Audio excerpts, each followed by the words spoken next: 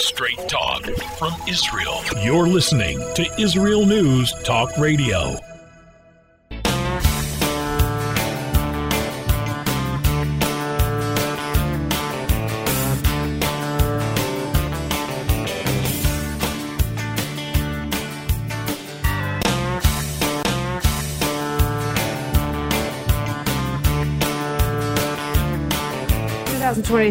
And Pesach is over. It has been over here in Israel since last Thursday, and it has been a long Pesach, a very long holiday for me, for many of us, a very difficult holiday time, terror on the roads, and very close to home.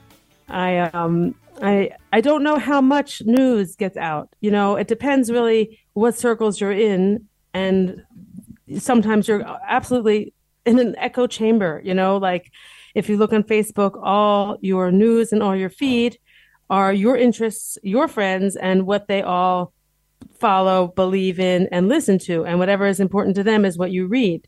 So while over here, the terror attack that occurred on April 7th, it was on a Friday morning, right after Pesach, the beginning of Chol Moed, that was very big here in Israel, where I live, all over Israel, I believe. But I don't know if people heard about it abroad. And it's very, very strange. When I say Chol Hamoed, I'm talking those days in between the Seder at the beginning and the holiday at the end, all right? So those days in Israel, and for all religious people, are the days where you travel. And it's still Passover. You still eat matzah, and you still don't eat bread, but you don't have to abide by the same type of rules that we strictly hold on the holiday itself, same as we do on Shabbat. So on those days, you travel, you use electricity, use a telephone, you just keep to the eating matzah. And those days are big travel days because everyone is on vacation. And as many of you know, what happened here is on Friday, this one family, just like many families, okay, this is not like an unusual thing. This family went up north and they took two cars. A lot of families do that. They split up for whatever reason. And the father with a few kids, the mother with a few kids, and, you know, they separated. The father was way ahead, I guess a couple kilometers ahead. And there was a shooting attack. And the car ran off the road. And then the attacker, the Arab terrorist, walked up to the car and sprayed it with bullets and killed everyone. Okay, attempted to kill everyone. The father didn't know. And he started calling and nobody's answering the phone. And that was his wife and two girls. He didn't know. Someone sent him a picture. He saw a news item. He recognized the car. He turned around, went back, and lo and behold, the horror, right? He described himself as being numbed. His wife, our rescuers handled it actually. And the scary and the thing that's difficult for me is I know about all these attacks very quickly as soon as they happen because I'm on the chat with all the rescue teams. And I get the details before it's on the news. I get the details before anybody else, before it's given to the public. So I knew about this. And it was just very difficult to see this happening because our rescuer actually, who was at the scene, was from Efrat. It happened in the Jordan Valley. They were going up north. And our rescuer who was at the scene is from Efrat. He's not from the Jordan Valley. And I called him afterwards and I said, what were you doing there? How did that happen? And he explained, we were at my parents' for the first Seder, or for the Seder, he's Israeli, for the Seder in Beit El. And then we were going up north. So I was doing the same thing. I just happened across this accident. I got out to help, as I always do. And I knew them. And I saw it wasn't an accident. It was a terror attack. So everything is very, very close here, even though they didn't live there. The family didn't live there. And the medic didn't live there in the Jordan Valley. This is the road of, I compare it to I-95 when I compare the roads here. There aren't that many, all right? So this one goes north to south. This goes all the way, this is 90. It goes all the way down to Eilat. This is all the way up the east side of Israel. It's along the Dead Sea. And if you're going up to the Jordan Valley, or if you're going up to Tveria, or where that family was going, or you're going up to Kibbutz Shluchot, or up there to Beit Shan, this is the road. This is the road. And Jordan Valley is, sprinkled with Jewish yeshuvim and sprinkled with Arab villages. And it's very spread out. The Jewish village, the Jewish yeshuvim are very spread out. It's a big, big area. I wish I knew that I should have come prepared with the kilometers, but it's far. Okay, it's far. It's maybe an hour and a half from the top to the bottom. It's far, and it's just a boring straight road. On the right is Jordan and the border and the border fence, and on the left are big hills, the Jordan Valley. So it's very beautiful, but it's very dry. It's very hot, and it's very, very straight. So there is a lot of terror there, and there aren't a lot of Jews there. There just aren't. Maybe 7,000 Jews live there. Maybe 12 different Jewish communities, Yeshuvim, settlements, like where I live. And they're not large. I mean, the largest one has maybe 100 families. These are not big, bustling places. This is not a place where people are rushing to move. It's very, very hot. So that's what happened. And we airlifted the wife to the hospital in Jerusalem. And the two girls were declared dead on the spot by our medics. And it's just very sad. There was a funeral the next day. I mean, you can imagine you're going on vacation and this happens. And I don't think anyone could go on vacation. Our medic turned around and went home. We couldn't go anywhere. Nobody could go anywhere. We all felt sick, whether we knew them or not. Now, I didn't know them. I know the neighborhood. I know people in the neighborhood. And when I'll tell you what happens here, when you hear of a terror attack, you want to know who it is, and you pray you don't know them. And that's what I do, and that's what a lot of people do. We really hope we don't know them. It's hard because so many you do know, or you know someone close to them. It just happens. It's a very small country, and you feel it in times like that. So that was terrible. And this is sisters, and this is a third set of siblings that have been killed by terror in a very short time. I'll just tell you some facts here. February 11th, these two little brothers, Yaakov, Yisrael, and Asher Menachem Peli, little boys, ages 6 and 8, were killed by a ramming attack, terror attack in Ramot. They were at the bus stop. This was also a Friday afternoon. Then, really, 10 days later, maybe it was 13 days later, 2 weeks later in Har Bracha, two brothers again, February 27th, Halel and Yagel Yaniv, they were 21 and 19. They were killed in Harara, right outside Har Bracha. That was a shooting attack into their car. And now this one, April 7th, these girls and their mother. And so this was terrible. It was a terrible funeral. It was very sad. And they're Olim from the United Kingdom. They're British. They've only been here since 2014. They made Aliyah, living the dream, bought a home in Efrat. She was an English teacher. He's a rabbi. Just horrible. And the girls' ages, I think 21 and 15. And the one girl was doing her national service in Yerucham, I think. And the younger girl, 15, very involved in B'nai Akiva. Actually, the medic knew them. The girls were the counselors for his children. He knows the wife. His wife is friends with the wife. It's a very, very small world. And the mother was in a coma. And at the funeral for the girls, the husband said, what am I going to tell them? What am I going to tell my wife? What am I going to tell their mother?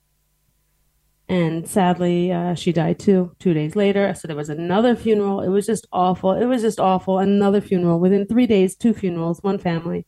Just terrible. And I think, Hashem, our God, was so angry. And the heavens opened up the day of the funeral, and it just poured rain and thunder. And it was an angry, angry sky, and very unusual for Passover weather. Usually Passover is hot and spring-like. All of a sudden it was raining and cold. It was bizarre, but it was for sure. Hashem was angry. He's angry. I think he's angry that the Jewish people in the state of Israel is not taking a firm hand and smoting our enemies. We're not getting rid of them. We're just letting them continue to bash us at will. They're taking pot shots at us on the road. They're having a good time. And they have lots of encouragement. And they're not afraid. They need to be afraid. We need to make them afraid. 2 days after the funeral here, right after Passover ended, our community erected 2 new houses on a hill that the what do we call them? The civil administration. Okay, that's the governing body here. It's like the kind of like the army here, but they're kind of left leaning. They wouldn't let us do anything there. Well, overnight there were two houses put up, and that was great to see. That is how I like to fight. Fight with building. Fight with coming here and populating more and more places and taking over more and more hills. There are people who sit around and sing and do that, and that's fine. That's nice, but we have to make our enemies afraid. We have to make them realize that no matter what they do, it's not going to work. We're not going to leave. We're not afraid. We're not giving up. And we have lots and lots of power. And when I say power, I mean koach. And this expression you hear in Israel all the time. Your children say, Ein li koach. People say, in kol ha-koach, with all your power. The kids say, I don't have power, meaning I'm tired. I don't feel like it. Kol ha-koach means with all your power. We have to use all our power, and that means all our resources. That means Jews and Christians and people who love Israel all over the world need to get involved here, need to invest here, need to donate here and build and get people here and build, get more things here, get more buildings here, get more ambulances here, get more road vehicles. So when something happens, there's lots of noise, there's lots of lights, there's a big crowd. It has to happen fast. It has to happen faster. And it's just not happening fast enough. No one should ever feel alone here. No one should ever be alone here. I'll tell you what happens. We have to reuse vehicles and have them actually travel up and down the road making noise to look like there's a lot of vehicles. There just aren't a lot. There aren't a lot. We need more. It doesn't sound exciting to donate a vehicle. It's more exciting to have something permanent. But, these Arabs, they have tons and tons of support. We need more. We need this army needs to be a citizens' army. It can't just be the guys. We people need to get involved more. We need more. We need more. We need more help. Stay with us. We'll be right back, and I'll try to be a little more uplifting in the next segment. Stay with us.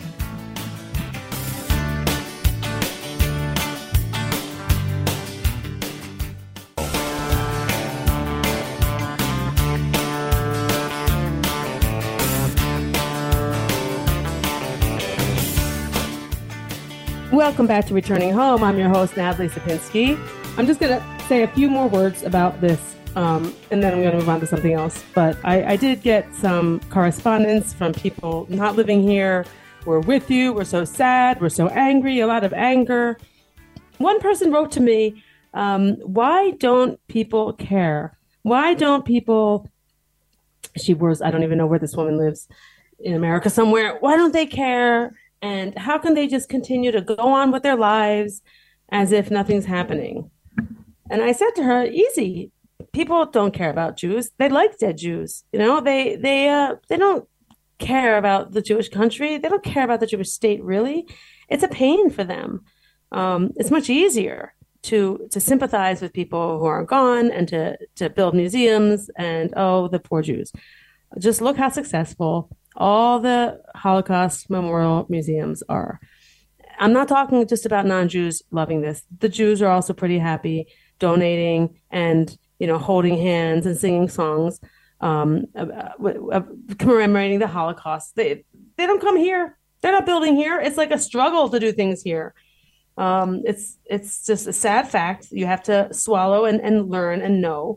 And kind of like living here, I don't like to say this, but it's kind of like you have to be constantly fighting. That's kind of like what it's like, even amongst our own Jewish people here. Because there are people who, want the Arabs to work in, and to get along and to have more of this and more of that. And, even Efrat, where the family, they're an Efrat family, even there, the mayor has this sukkah every year and has the Arabs joining with him. And the Arabs are right against the Efrat boundary, and they're building and they're hoarding trash and they're stealing electricity. Like, why? Why are you letting that happen? You see it. Do something about it. No, let's live in peace, because it's ridiculous. Okay, we have this guilt that we can't be strong and we can't be winners. Well, you know what? They're going to hate us anyway. So we don't need to make them like us. We can be winners. We can be winners, and they can either deal with us being winners and strong or not. But let's not, weaken ourselves to let them take advantage. I mean, it's just ridiculous. It's just ridiculous. And it's very frustrating when you live here and everything you believe and everything you thought is just not true. Today the prime minister flew in his helicopter to the Shiva, to the house of mourning, okay, the family. Why? What's he going to say? Sorry, I'm doing nothing. I mean, like, what can he possibly say? I don't think I would even let him in my house. I'd be so angry. Um, it's very, very upsetting. And I think there is probably a lesson here for the Jewish people, for maybe all the world. I wish I was smart enough to know what it was. I think we all have to find and choose our side and don't let anyone, push us off our path. And if we lose friends that way, we lose friends that way. There's this overwhelming sadness when something like this happens here. The same way that there's this overwhelming happiness sometimes in Israel. And I was thinking about this, if you go to a wedding here, it's just so dramatic. Everything is so dramatic. The music at the chuppah, where the bride and groom stand under the stars, and there's four people holding poles, and there's the chuppah. I don't know what it's called in English. It's a piece of it's a cloth. It's beautiful, and it's so many guests at these weddings, and before the bride and groom walk down the aisle, or they walk down separately. There's such a big crowd, and there's so many, not just families, so many friends come to these weddings here. And it's funny, so many young people, and they're not like even dressed up. Some of them come in jeans and sandals, just so many people. I'm talking like 600 people come to these weddings, okay? And when they're at the wedding canopy, there's a live band right there, and there are 7 blessings that are said. It's so beautiful. And after every blessing, there's this big romp, this big the band plays up and everybody's clapping along and dancing. I mean, there are 7 blessings to say, and it takes a while because of all the dancing and clapping your hands in between. It's just amazing. And then afterwards, the crowd dances with the bride and groom separately, because I've only been to religious weddings, but separate dancing to the dance floor. And there's a divider side for men, side for women. And there's like 2 photographers high up on these ladders, and everyone starts dancing again. And they have big circles around the bride and groom, and not just like 1 or 2. I'm talking like 5 circles. Okay. It's like 5 people deep circles, the hora or whatever. And the big band is just it's so big and dramatic, and it's really always taken me by surprise. How many friends do these people have? I don't have these many friends. I'll never have this many friends. I wonder if my kids will ever have this many friends. This is amazing. And it's such a high joy. I don't have the best words, but it's just so a large outpouring of joy and warmth. And by the same token, a funeral here is the same. The entire community comes out. It's crowded. You can't get in to the hall. It's, tons of people line the streets, and tons of people are singing inside before the family even gets there. And you hear everyone in song and swaying together and holding each other and supporting each other. It's so beautiful, and it's so large, and it's a very special part of living here. The funerals here in Susia, also, the entire community goes. We wait outside the person's house. We all walk to the cemetery together. And it's such a big, warm, strengthening event for such a horrible, time of grief. And I think it's a beautiful part of living in Israel. I don't know if that happens in the cities. It happens here in the smaller communities. And it really doesn't matter if you're close with these people or not. It's like people feel obligated to go, and they do. And it's so nice. All the little the little incidents and the little arguments, the petty differences, all those things are set aside. And that's what you have to be able to do. And that's how you have to be able to live when you live in Israel. I'm talking about a small community, but really, Israel is a small community. Okay. You run into people here, whether you want to or not. It's going to happen. It's a very small place. People who are killed in these terror attacks are friends of friends. There's not much, not too many strangers here. Just like when people are married, you know them. When people run for office, you know them. When people become famous, you know them.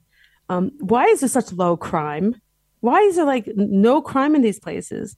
Because everyone knows everyone else. You can't steal from the store when the owner of the store is your neighbor or your English teacher or something like that. It's a very small country, and you really do feel everyone's joy and everyone's sorrow. And we're really all on one team.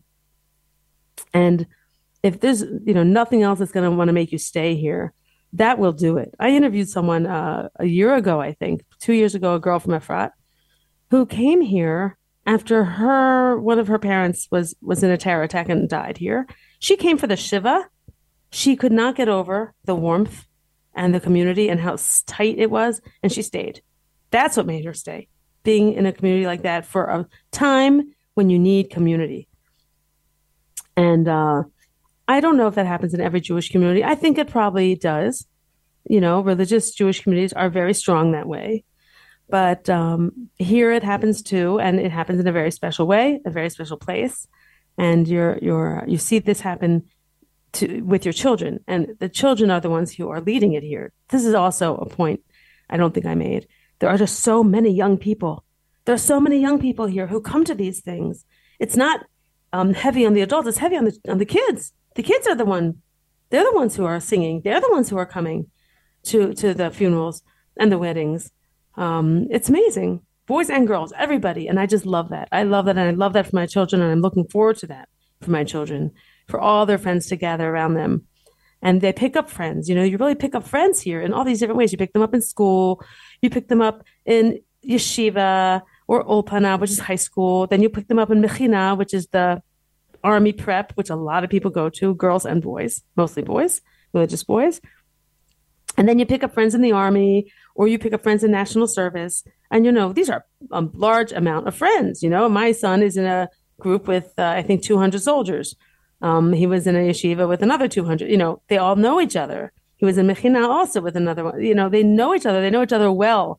And they meet up and they stay in touch. And it's a very, very close communal country.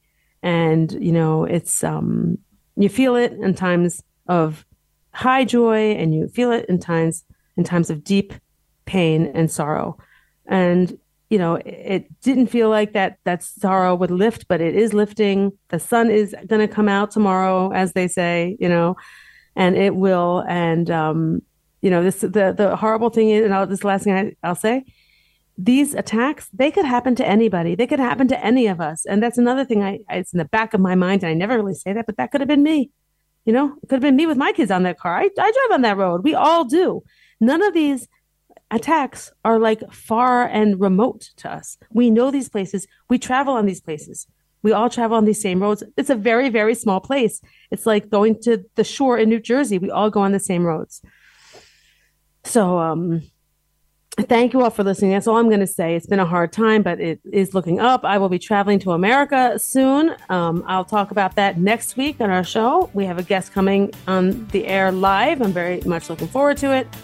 And I think the Aliyah numbers are continually going up and maintaining momentum, and that's great. So I'm out of time, but thank you all for listening. Please write in if you have any questions. Natalie at IsraelNewsTalkRadio.com. Bye-bye.